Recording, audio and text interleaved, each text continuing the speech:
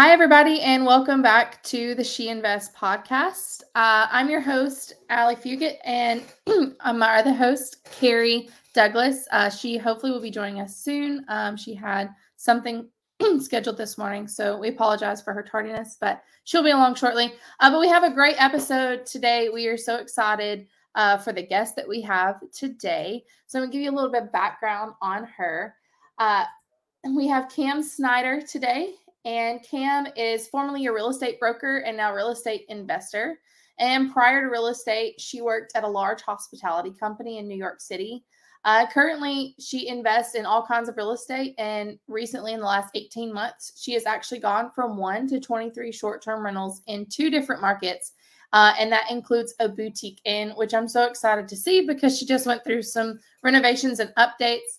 So without further ado, here is Cam Snyder. Hi, Cam. Welcome to the show. Thanks, Allie. Good morning. Good morning. We're so excited to have you today. Cam is a personal friend of mine and just the sweetest soul. And I've loved her journey. And we've gotten to really grow together because we are in the same mastermind and the same accountability group. So I love talking with Cam and we love spending time together. So So Cam, I'd love for you to tell everybody, how did you get started in real estate investing? Yeah, absolutely. First of all, congrats on the podcast. I'm so excited for you and Carrie. It's awesome. And I'm so excited to be here as one of the guests. So I got started in real estate. I mean, basically real estate has always just been a big part of my life. Growing up, my dad was in commercial real estate and my mom was in residential. So I grew up going to open houses with my mom.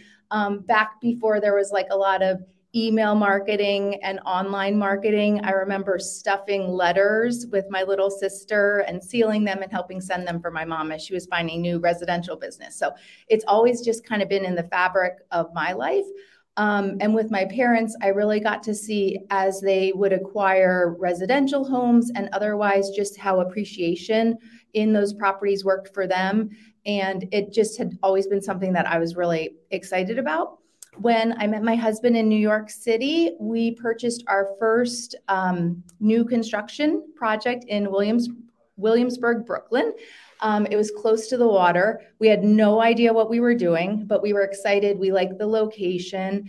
And we just got a regular residential loan on that. And that really started our foray into real estate. And it was kind of the best thing we could have ever done because without really knowing what we were doing, we, stumbled upon a market that grew and grew and grew. And within a couple years, that new construction condo doubled in value. And so it really, kind of became the jumping off point for the rest of our real estate investments. When I had my third little baby in Brooklyn, we realized we couldn't stay in like 900 square feet any longer. And we moved to the suburbs to Connecticut. But what we were able to do by pinching pennies and, just watching all of our costs, we held on to the condo in Brooklyn. And so we were able, that began as our first kind of investment property. So, nice. Yeah. Nice. That's so cool that, you had somebody in your family that you were able to kind of watch a real estate journey through, because a lot of us, we didn't have that. So, hey, Carrie. Hi. I'm so excited to have you coming with us. Sorry, we had to get started a little before. I knew you had something planned, but so anyway, so Cam was just telling us about her how she got started in real estate, and yeah. So anyway, Cam, I was just saying, like, that's so cool that you had that person, because a lot of us don't have that person to guide, like, to watch and see the journey that they go through and the different aspects that they take on their journey. So that's amazing. Yeah. And so, Allie, to that point, that's like one of the things as I've made for kind of my life goal going forward is for my 3 little kids is to help them. I keep it on my goal list, but to help them when they first, move off and go to college or whatever, they decide to do when they leave the house, is to help them find and purchase their first investment property with like a low interest first time home buyers loan, and then also, kind of employ the house hacking method so that they can have someone else stay there, whether it be in a room or if they're lucky enough to get a multifamily, so that they're paying for their mortgage. And, they can start to see very early on, how that will compound in their life. Yeah. I think that's huge, Cam. That's amazing, and what a goal, right? Especially like for those of us that have kids. I think that we're the same. That our kids are much younger than your kids are right now, but they to take them with us as we go and just like involve them as much as we can through this journey. Because one day, yes, like that's the ultimate goal, right? It's like show them the freedom that we've gained from it and the lifestyle we were able to provide them with because of it. So I love that. Yeah. You go ahead, Carrie. Oh, no, that's okay. So go ahead, Allie. Go ahead with your next question. Oh, yeah. And so what went into your decision to make STRs your niche?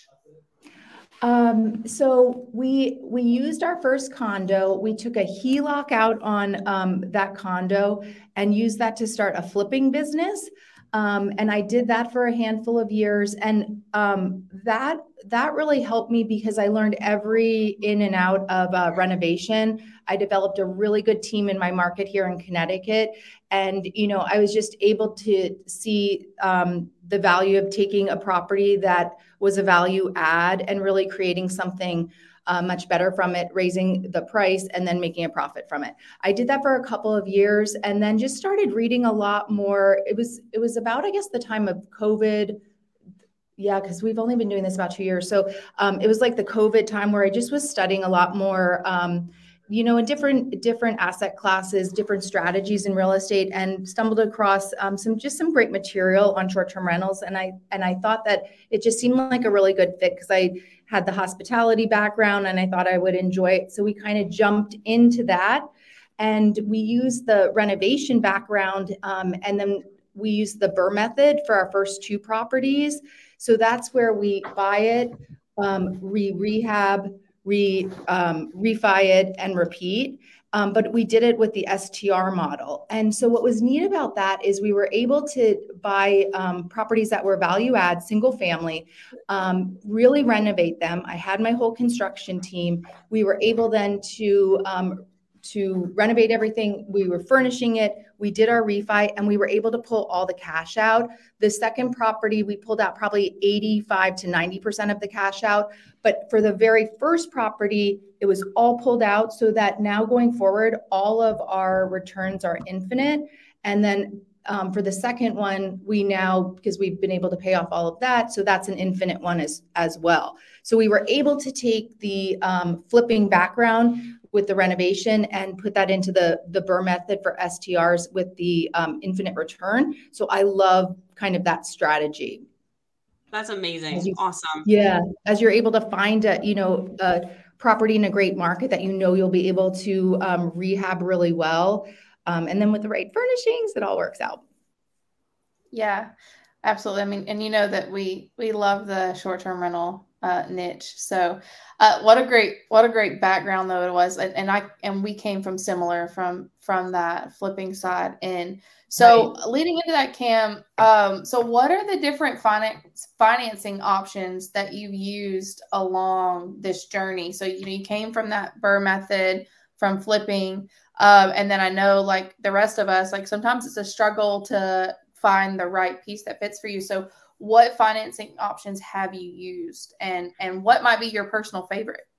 Yeah, that's a great question. I'm really lucky because my business partner, my brother-in-law, Craig, he is a great high W-2 earner. So he's been able to get all the loans. My husband and I are both, my husband now has a combination W-2 and 1099, but I've been 1099 for years. And as probably everyone knows, it makes it a little harder on the loan side, getting your debt. So I've been really lucky because Craig has been able to get all of our loans for the recent projects that we've done. But I have in the last like 6 months, I have been able to utilize a DSCR loan for our new beach house. And that process was very smooth. And it's a great product for someone like me and for my husband, because we can't necessarily qualify for some of the other conventional products. The DSCR was a great fit. Obviously, the rates are a little bit higher now, but we were able to find, just this gorgeous property on the water where the numbers all still made sense. So for us, it still works, and we'll be able to, if the rates go down, which hopefully, we all hope they will at some point, we'll be able to refi out to a lower rate as well. Yeah, that's the ultimate goal for everybody right now too, right? Yeah. It's just crazy. So in doing that and talking about your partnership, so tell us about that partnership you have with your brother-in-law, and how is it structured, and what do you think the benefits are from having a partnership like that? Yeah. Oh, I love my brother-in-law. We're actually starting like a content side to our business as well. So we work really well together. You always hear it's best to kind of test the waters slowly instead of jumping into something crazy with a partner before, you really get to see how everyone works and how you work together. And so he helped me on one of my flips a couple years ago, just a very small project. And we just worked great together. He liked the way I communicated with him. He liked that he didn't really have to get involved. And then he, gets the payout at the end. So I think it's really important for people before jumping into a full-fledged partnership, maybe to try out one deal together and see how that goes. And so that's kind of how we started. And we just realized like we fit really well together. And then going forward, the last two very large projects that we did, I'm also really blessed because his situation is he's a high W-2 finance earner in New York City. And he's just very strategic about utilizing tax laws. And the way that his business works, he pays so much in taxes each year. So he's designated my sister as a real estate professional. And then he does cost segs on all of the projects that he buys. And so with the combination of those two strategies, he's able to recoup a lot, like all of the W-2 tax that he's been paying. And so I benefit from that because I help operate all of the projects that he buys. And then the way that we work, he's been kind enough to give me equity share in all of our big projects. And then we split profit at the end of the day. That's awesome. What a great strategy for you to build wealth, because, he obviously doesn't want to do the work of the management piece. And you're able to come and provide that value, just like a total win-win for the two of you. That is so great. Yeah, totally. And I applaud both he and my sister, because for my sister being the real estate professional, I mean, she's kind of had to transform her working life to make it work, but they have really seen such an amazing benefit from doing it, that it's something that, I think a lot of people could benefit from if they kind of educate themselves on it a little more, if they're paying a lot in taxes for W-2 earners. So it's a really neat strategy, as long as, if it continues, that we're able to work it the way that it is now. And of course, cost segregation is amazing. Yeah. If anybody hasn't heard of it, the book Tax-Free Wealth by Tom Wheelwright is just incredible for diving into this topic if anyone wants to go really deep. So. Oh yeah, that's a good one, Carrie. I think that there's like a huge, and I think we hinted it a little on another episode, but like talking about the depreciation you can get off the cost segregation and everything, that is huge, especially when you move into the multifamily space, or Right. Even if you are purchasing a large investment property that you're going to run as a short-term rental, or even if you are going to be doing like a midterm rental or whatever, you can still pay and have that cost segregation done and have huge tax depreciation off of that property.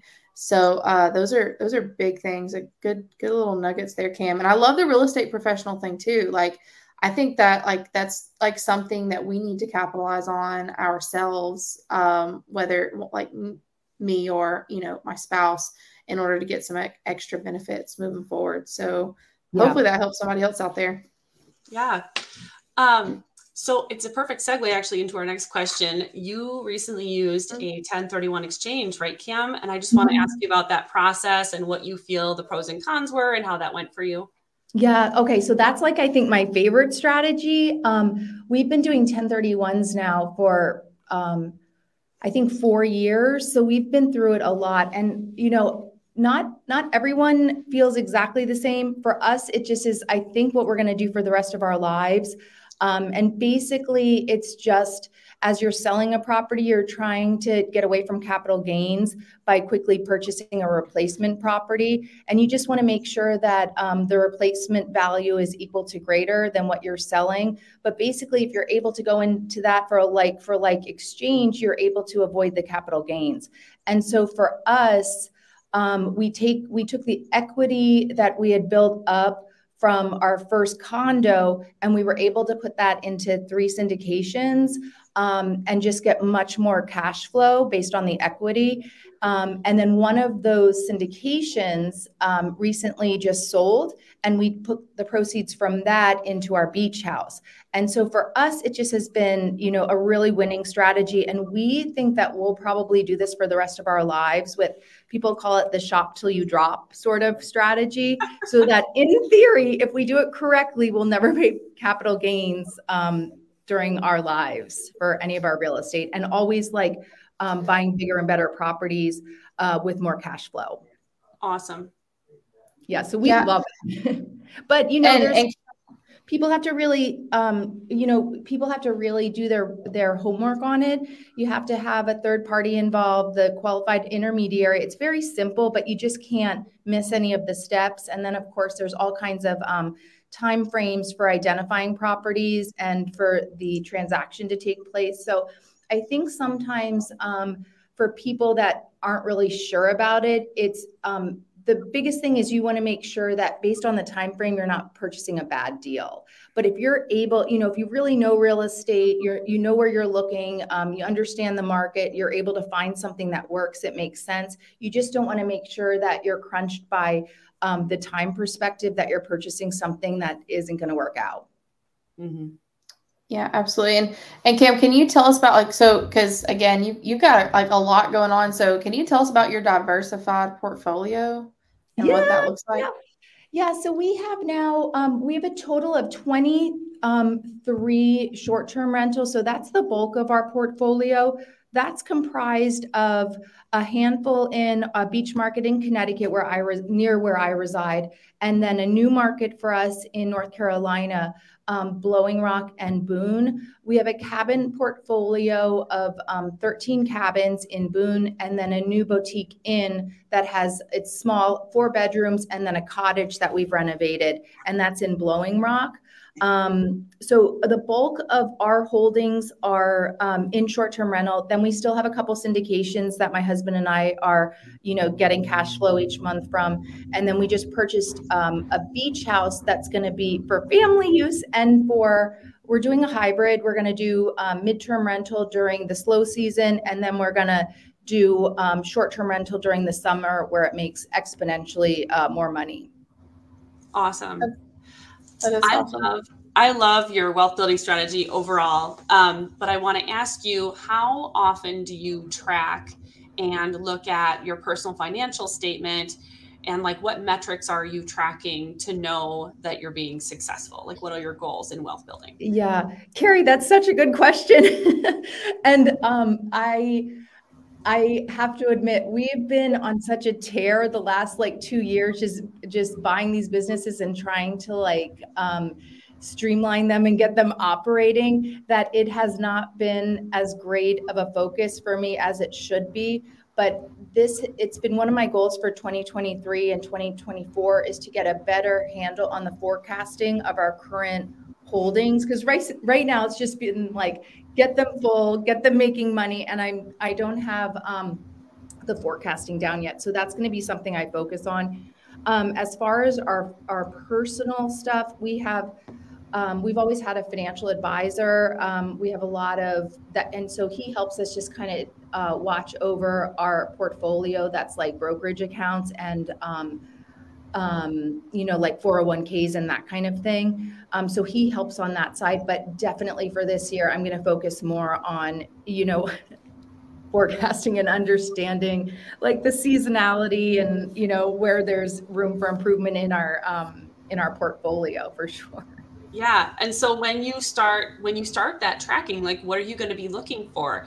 Are you looking for a certain net worth? Are you looking for a certain amount of cash flow every month? Like what are the most important metrics for you?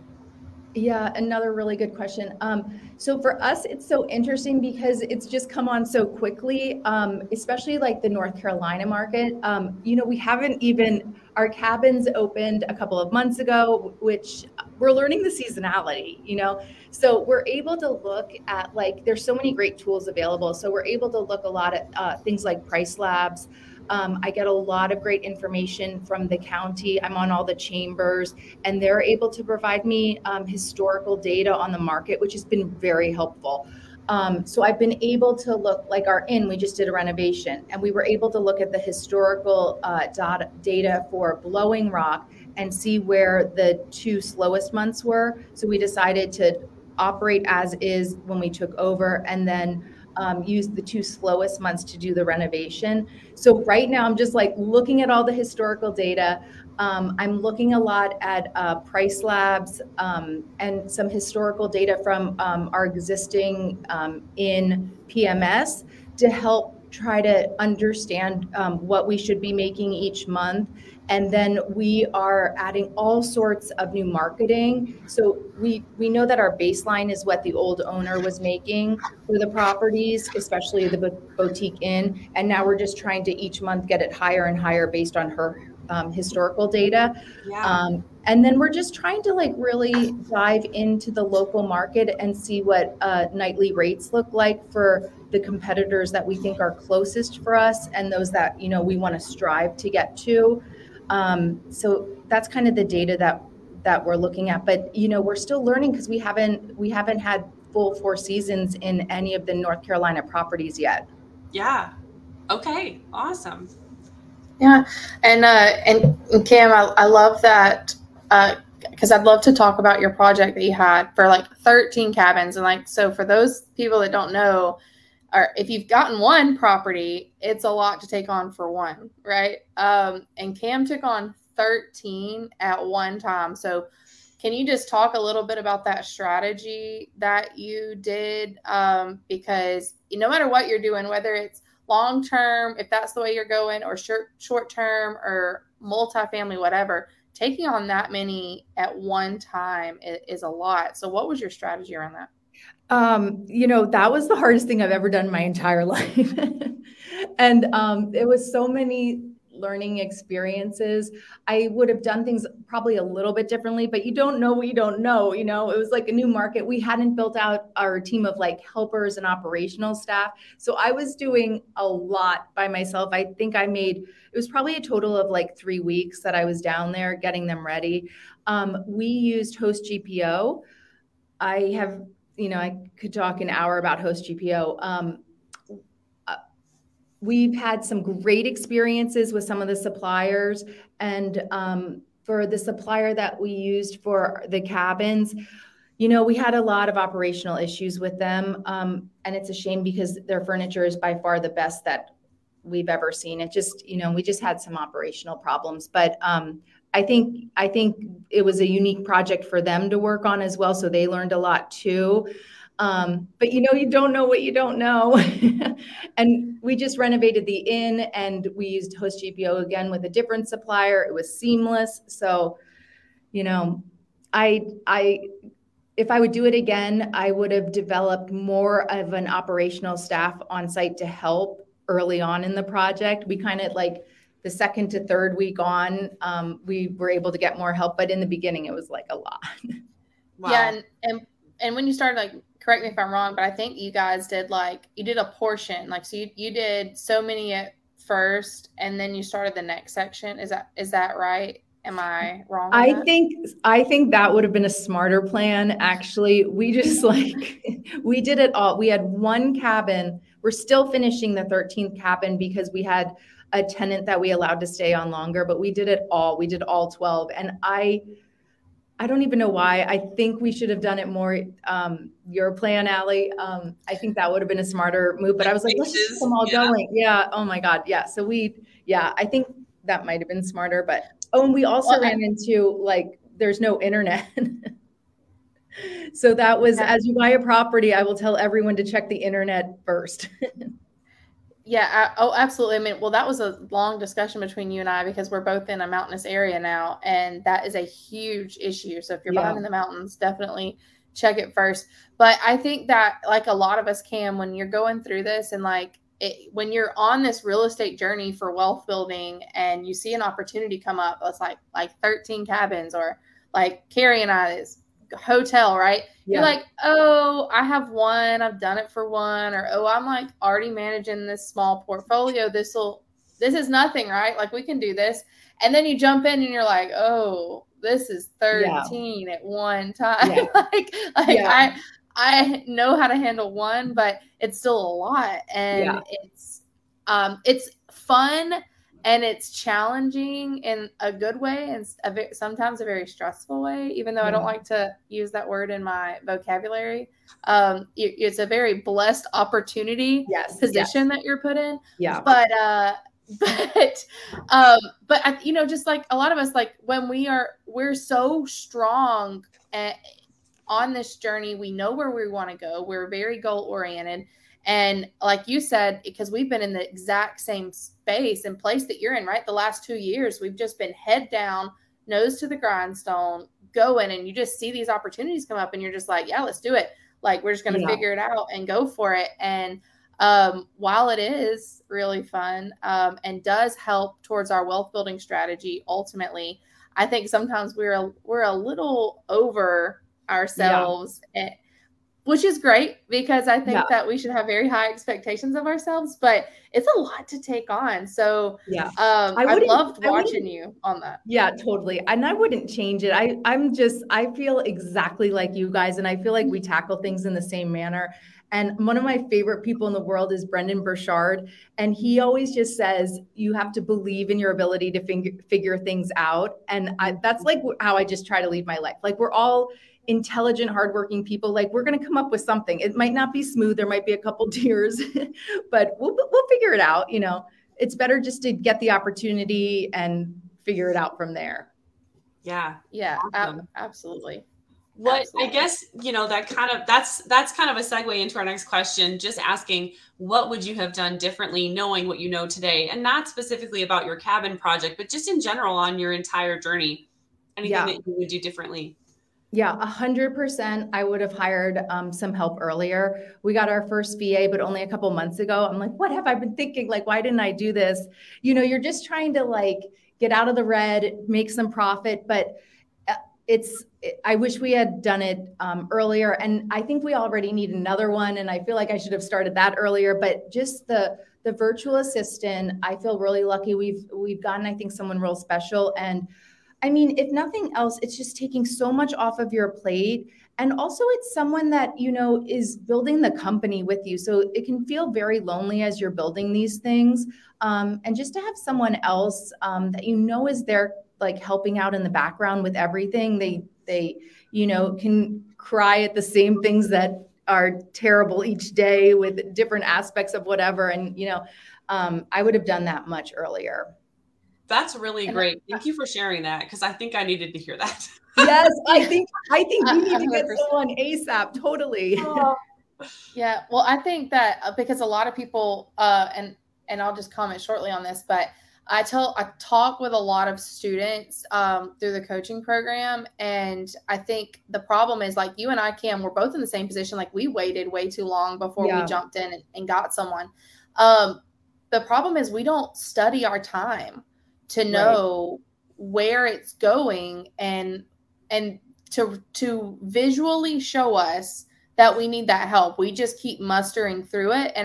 But I think, again, that's our nature and the way that we are as individuals, especially in this particular field, that we're just going to keep going and we're just going to figure it out. But I think that if we had taken our nose back a little bit from the grindstone and taken the opportunity to like actually study our time, we probably would have done a lot better. But how freeing it is to be knowledgeable of the position that we're in and have the opportunity to get someone, because it does take a lot off that we're able to focus our efforts on continuing that wealth building strategy, because now we're actually able to get back in that game.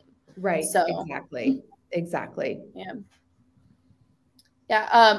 We have one more question, Cam, because we want to be respectful of your time, and it's been so great having you, and I just love you.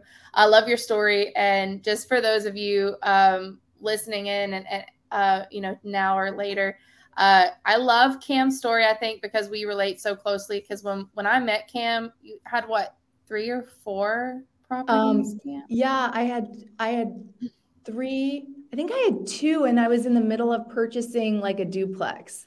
So I think know, that's Allie, right. It's been a crazy. Right. Yeah. And so to watch her ride, and I just feel like we have, as both as individuals and as team members, that we've added so much value to each other. And just thank you, Cam, for being a sounding board for everything and on this journey. Before we ask you our last question, do you have anything you'd like to share with the group? I know that we talked about,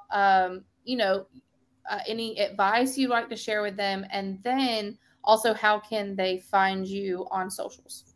Oh yeah. I mean, I don't know, advice, just keep going. There'll be days that are really challenging, and then there'll be days that are amazing. So just keep going. It's hard. We all have really busy lives with a lot of other things going on, but if you're listening to podcasts like this, you're already, illustrating that you are interested in making a change and going places with real estate and with different avenues of your life. And for that, I applaud you, because it's not everyone. And just keep going. Just keep pushing. That's great. And how can people find you on social media? Yeah, so we're Craig and I, my business partner, brother-in-law, we're starting a new channel on Instagram and other places. That's going to be Cam and Craig. That's in the works right now. And then in the meantime, you can always find me at our properties, Red Feather Cabins, on Instagram and on Facebook, and the Victorian in Blowing Rock on Instagram and Facebook. Wow. All right. Well, Carrie, you want to ask her the last question? Sure. Our last question is, what is the most exciting thing you have done on your investing journey? I mean, I think the cabins, just because I never thought I could do something like that. And it was much harder than I thought. So it was so hard. It was so, now that it's operating, I'm so proud. And we went and we stayed in one with my sister, and, they're coming from New York, and, go to nice hotels. So it was interesting to get her take on it when it was all done. And she was like, this is gorgeous. Like, to see all the operations come together, the cleaning team doing an amazing job, the handymen fixing things in these old cabins so that they really are just gleaming. It was a very proud moment. Awesome. That's amazing. Well, thank you, Cam. We appreciate you coming on today. We look forward to having you on later on to catch up and see how everything's changed, later on. So, yes. Oh my gosh. Well, thank you, ladies. I'm so proud of you. We're so proud of you. Cam. We're proud of you. Yes. And we love you. And thank you guys for listening. And we'll see you soon on the next episode of the She Invests podcast.